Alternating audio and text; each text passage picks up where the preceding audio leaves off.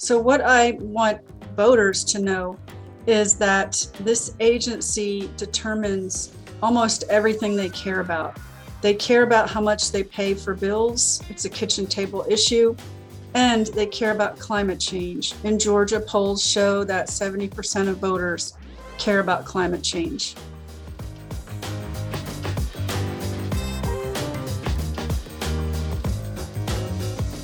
Hello and welcome to On the Grid, Zpryme's podcast about important issues regarding energy, cities, and much more.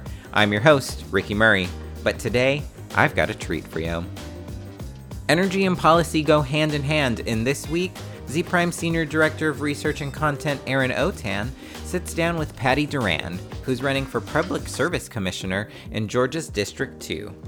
Patty shares with Erin her inspirations for running for public office, the unexpected challenges she faced during the campaign, and what items she would like the PSC to focus on in the coming years. So pop in those headphones, y'all, and turn it up. It's time to get on the grid.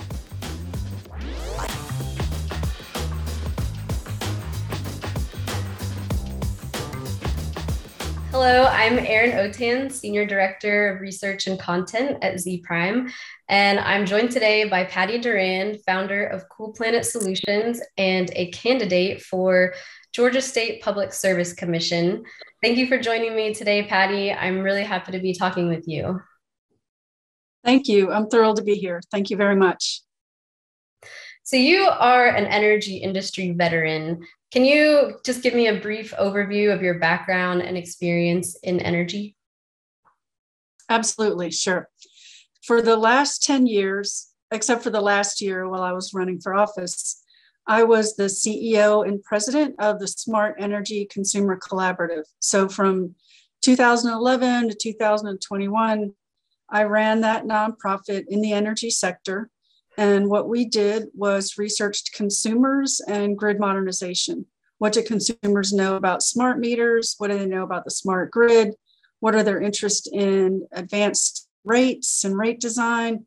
What do they know and want from their utilities for new products and services versus maybe third parties? What do they want in terms of rooftop solar, electric vehicles, access to data?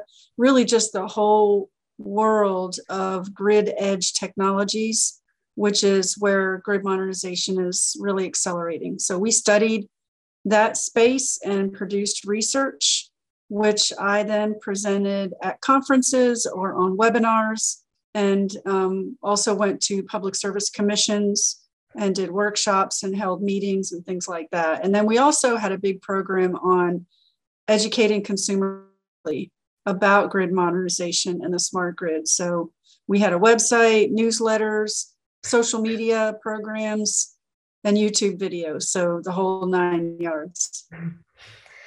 So after years of working at this nonprofit and talking with consumers directly, why the shift and decision to run for election?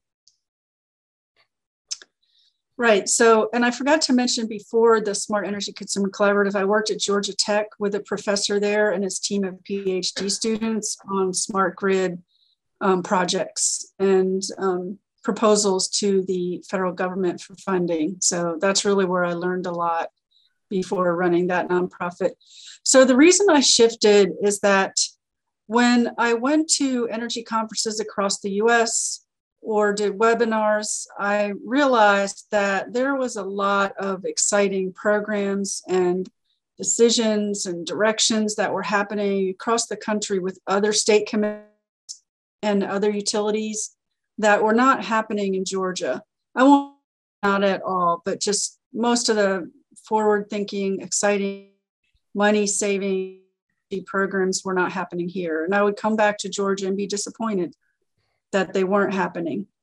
But then in 2019, the real decision to run came about because we issued a research product on rates and rate design, because by all accounts, the way electricity is priced is inefficient and isn't going to work for a clean energy future, because the flat rate pricing, no matter what time of the day or night, is expensive and wasteful. And so we did a study on probably 8 or 10 different rates and rate design going on in the energy industry. And what would it take to get consumers to enroll in them? Because it needs to be voluntary, right? People aren't going to be forced on it. And so we studied time of use rates, peak time rebates, real-time pricing, all the whole world of them. And there was only one in that set that consumers did not want and eroded support for variable rate pricing. And that was demand charge. Demand charge rate plan loses consumer interest and support pretty significantly. So I presented those findings to, as usual, on webinars and so forth, wrote essays and all that. And it just turns out that that one rate plan was the one being proposed at the Georgia Public Service Commission by Georgia Power. They wanted approval to default enroll customers moving into new dwellings on that rate plan.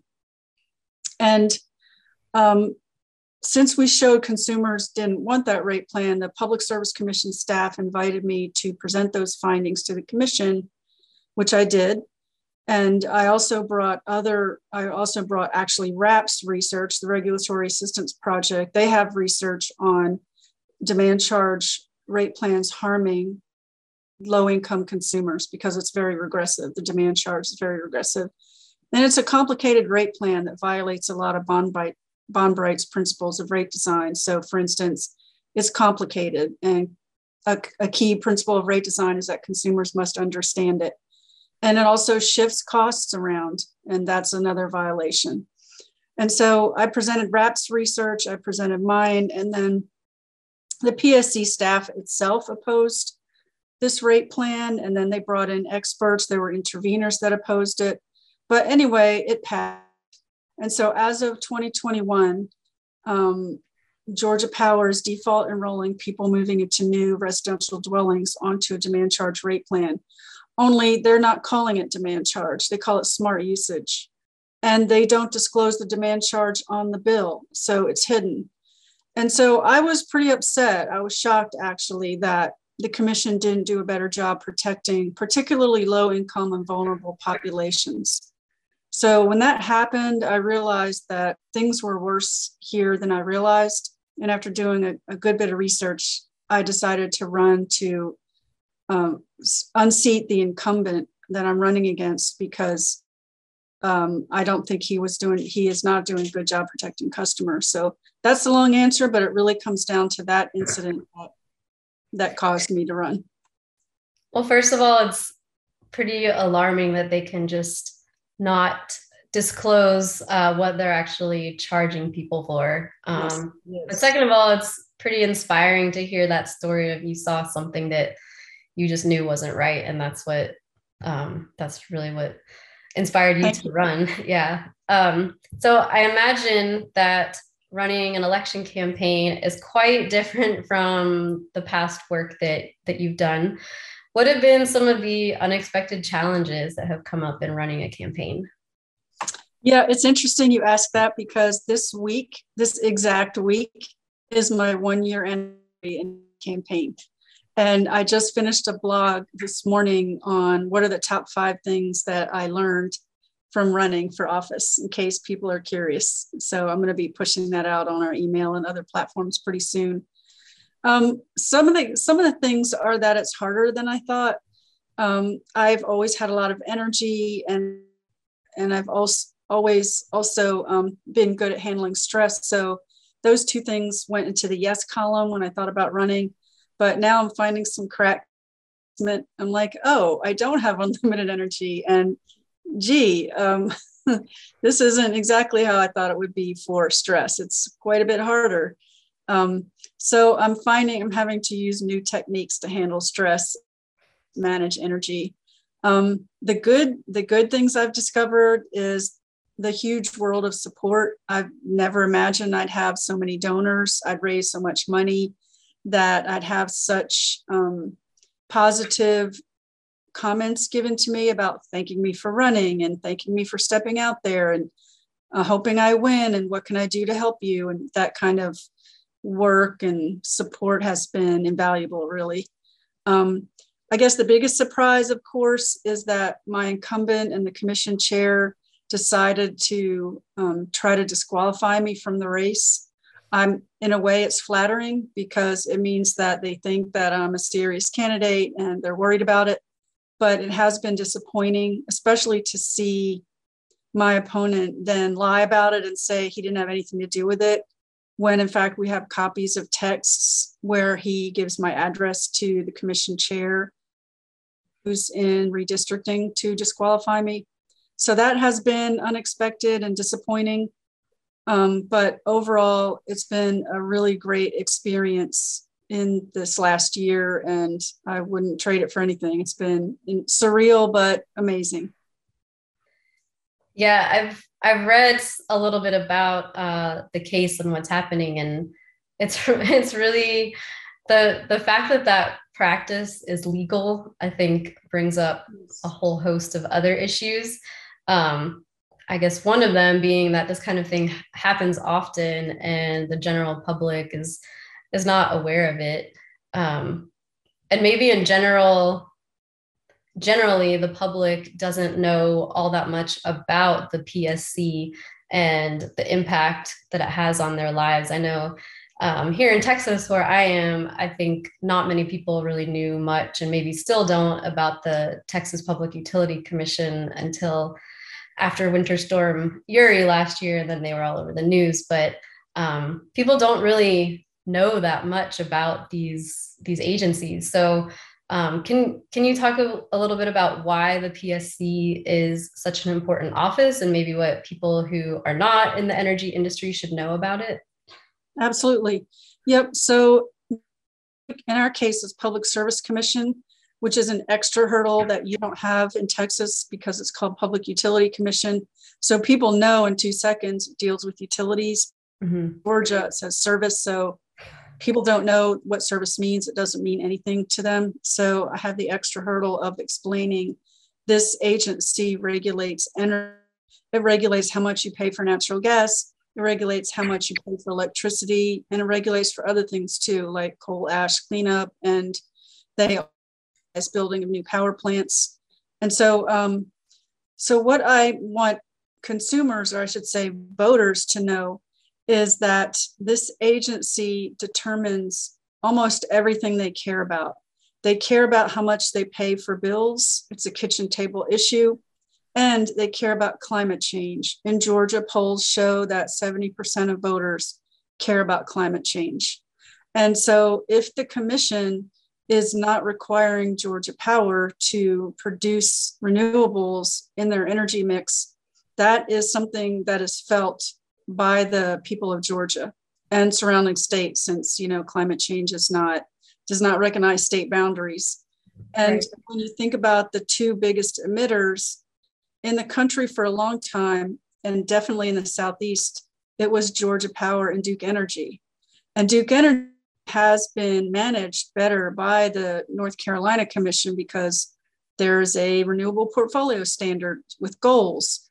And the commission has Duke Energy now at 20% and growing for renewables in their mix, whereas Georgia has no renewable energy goals or climate change goals or RPS. And our renewables is only at 10%. And that's a big difference. And then the other thing people need to know is that these are for-profit monopolies. There's some confusion that people have about what a monopoly is, and they think it's a government agency because it is issued by the government. You know, a monopoly is granted to Georgia Power by the people of Georgia through the legislature. So many of them think that the utility is a government agency, but it's not. They answer to shareholder wealth. They're a rational actor in their pursuit of profits. But since there's no competition, that is why there's a Public Service Commission to take the place of competition, to control rates, to protect people from monopoly power. And this commission has not been doing that. And I don't say that lightly. I've researched the commission decisions from the 2019 rate case. There were 38 decisions, and I researched all 38 of them. I had to get some help with energy consultants and experts because a lot of it is really complicated. And I was able to document that 99% of those decisions went in favor of the utility against public interest. The number drops if we're talking about non-substantive decisions like how often a report is due and what could be in the report. But when it comes to substantive decisions, things that cost money and make a difference to people, it was 99%. And that was shocking and disappointing to me. And all you have to do, you don't have to look very far to look at Plant Vogtle to see the scandal that nuclear power plant is the most expensive power plant ever built on Earth now. And it's not done, but we're already at that record. And that plant is 7 years behind schedule. It was supposed to be $14 billion. It's now $32 billion. And again, not done. And I think the worst thing is that the commission has no cap on the costs. I mean, who gets to build something with no budget cap? And there's no consumer protections built in. And in 2017, when they had the go, no go decision to continue to build it, when Westinghouse went bankrupt and that triggered contractual reviews, this commission ignored public commission staff recommendations to not continue, that there were cheaper ways to meet that energy, even including the sunk costs. It's the classic example of sunk costs. So those are the things I explained to voters, that the commission is not protecting them, that the Public Service Commission protects them, are supposed to protect them on their rates and on clean energy decisions. And that's why I need to be elected, because they have really failed the people of Georgia.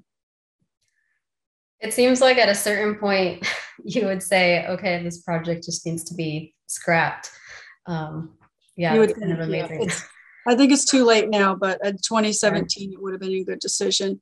And then what I bring to the table is I want people to know that I will protect their pocketbooks, that I will make sure Georgia Power makes a profit. Of course, they should be stable financially, but they don't need to be top 5 in the country. They don't need to be talking meaningful clean energy programs. And since I've been at the Smart Energy Consumer Collaborative and I was at Georgia Tech, I know what grid modernization means. I know about data analytics and the things that really cool, distributed energy resource management systems and advanced demand response and automated energy efficiency.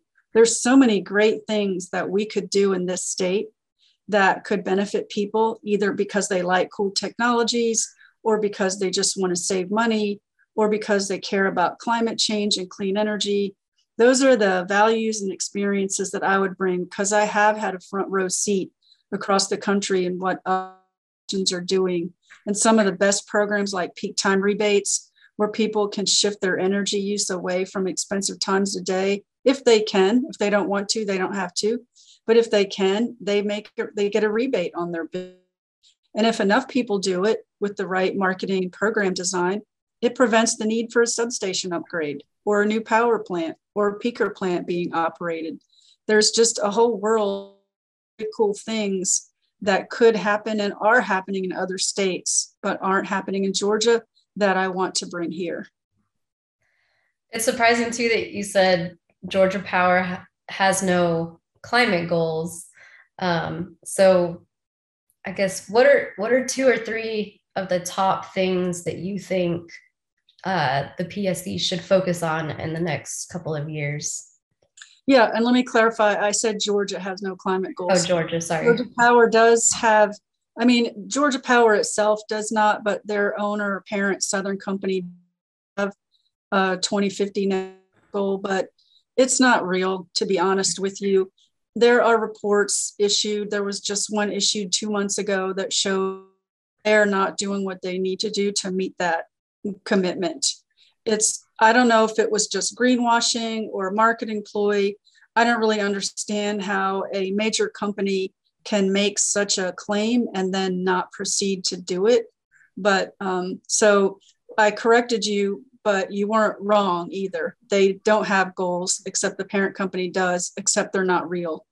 In fact, one of the most disappointing thing in the recently decided, well, it's not decided yet, the vote's July 21st, but in the recently issued integrated resource plan, is the amount of natural gas that is being proposed and is likely to be approved by this commission, given that everything Georgia Power wants. There's more natural gas proposed in this IRP than the amount of energy that will come out of Plant Vogtle, over 2,200 megawatts. That's ridiculous in this time of climate change that we would be pursuing gas. That should not be happening. We don't have demand response here. That's where we should start. We're number 48th in the nation for energy efficiency spending. That's where we should start. We're at 40th for rooftop solar. That's where we should start. I can't even begin to get into all the grid modernization programs we're not pursuing, because it's more profitable to build and get PPAs and things like that. So where do I think the commission should go in 2 to 3 years? It's those things. They should remove the cap for rooftop solar so that people can enter that market and businesses can flourish in that market. Right now, our neighbors, North Carolina and South Carolina, have 20,000 homes under rooftop solar. We've got 5. Oh, and wow. South Carolina has half the population. That's ridiculous. Florida has 60,000 homes in rooftop solar. We're a sunny state. We should be in number one there. And that's one area I would go in. The other one is I would have clean energy and climate change goals and commitments. Another one is increase energy efficiency, and demand side management spending is another area that we don't have anything meaningful. It's ridiculous how low our demand side, all the money goes for supply because that's a profit stream, but not demand, which is easily met, very easily met without any for people. Mm-hmm. So those, and then I guess the big summary I'd say to answer your question is just more respect for people, because during COVID, when the economy was shut down, that summer of 2020, when people could not work or were ill, this commission allowed Georgia Power to resume disconnections in July. July and August are the 2 hottest months in Georgia. Georgia Power disconnected over 130,000 people. And at the same time, the commission granted them complete recovery of all COVID costs. So there was no need to do that. That was very disrespectful. Most commissions at least waited till the fall when the weather was cool, and many waited a full year until February or March of 1. But we began the earliest state in the nation in July, just 2 months after the economy was shut down. That's just disrespectful. And there's many more examples I could give you, but that's the one I'll stop with. And that I would change and put people's respect and dignity at the front of the commission decision-making. Well, I certainly hope that you win your court case and that you appear on the ballot in November. And I encourage everyone who's watching today to follow Patty on Twitter. Her handle is Patty for GAPSC. You can also find her on LinkedIn. And thank you so much for joining me today, Patty. It's been great talking with you, and thank you, Erin, the rest of your campaign. I really appreciate it. Thank you so much. Have a great day. You too.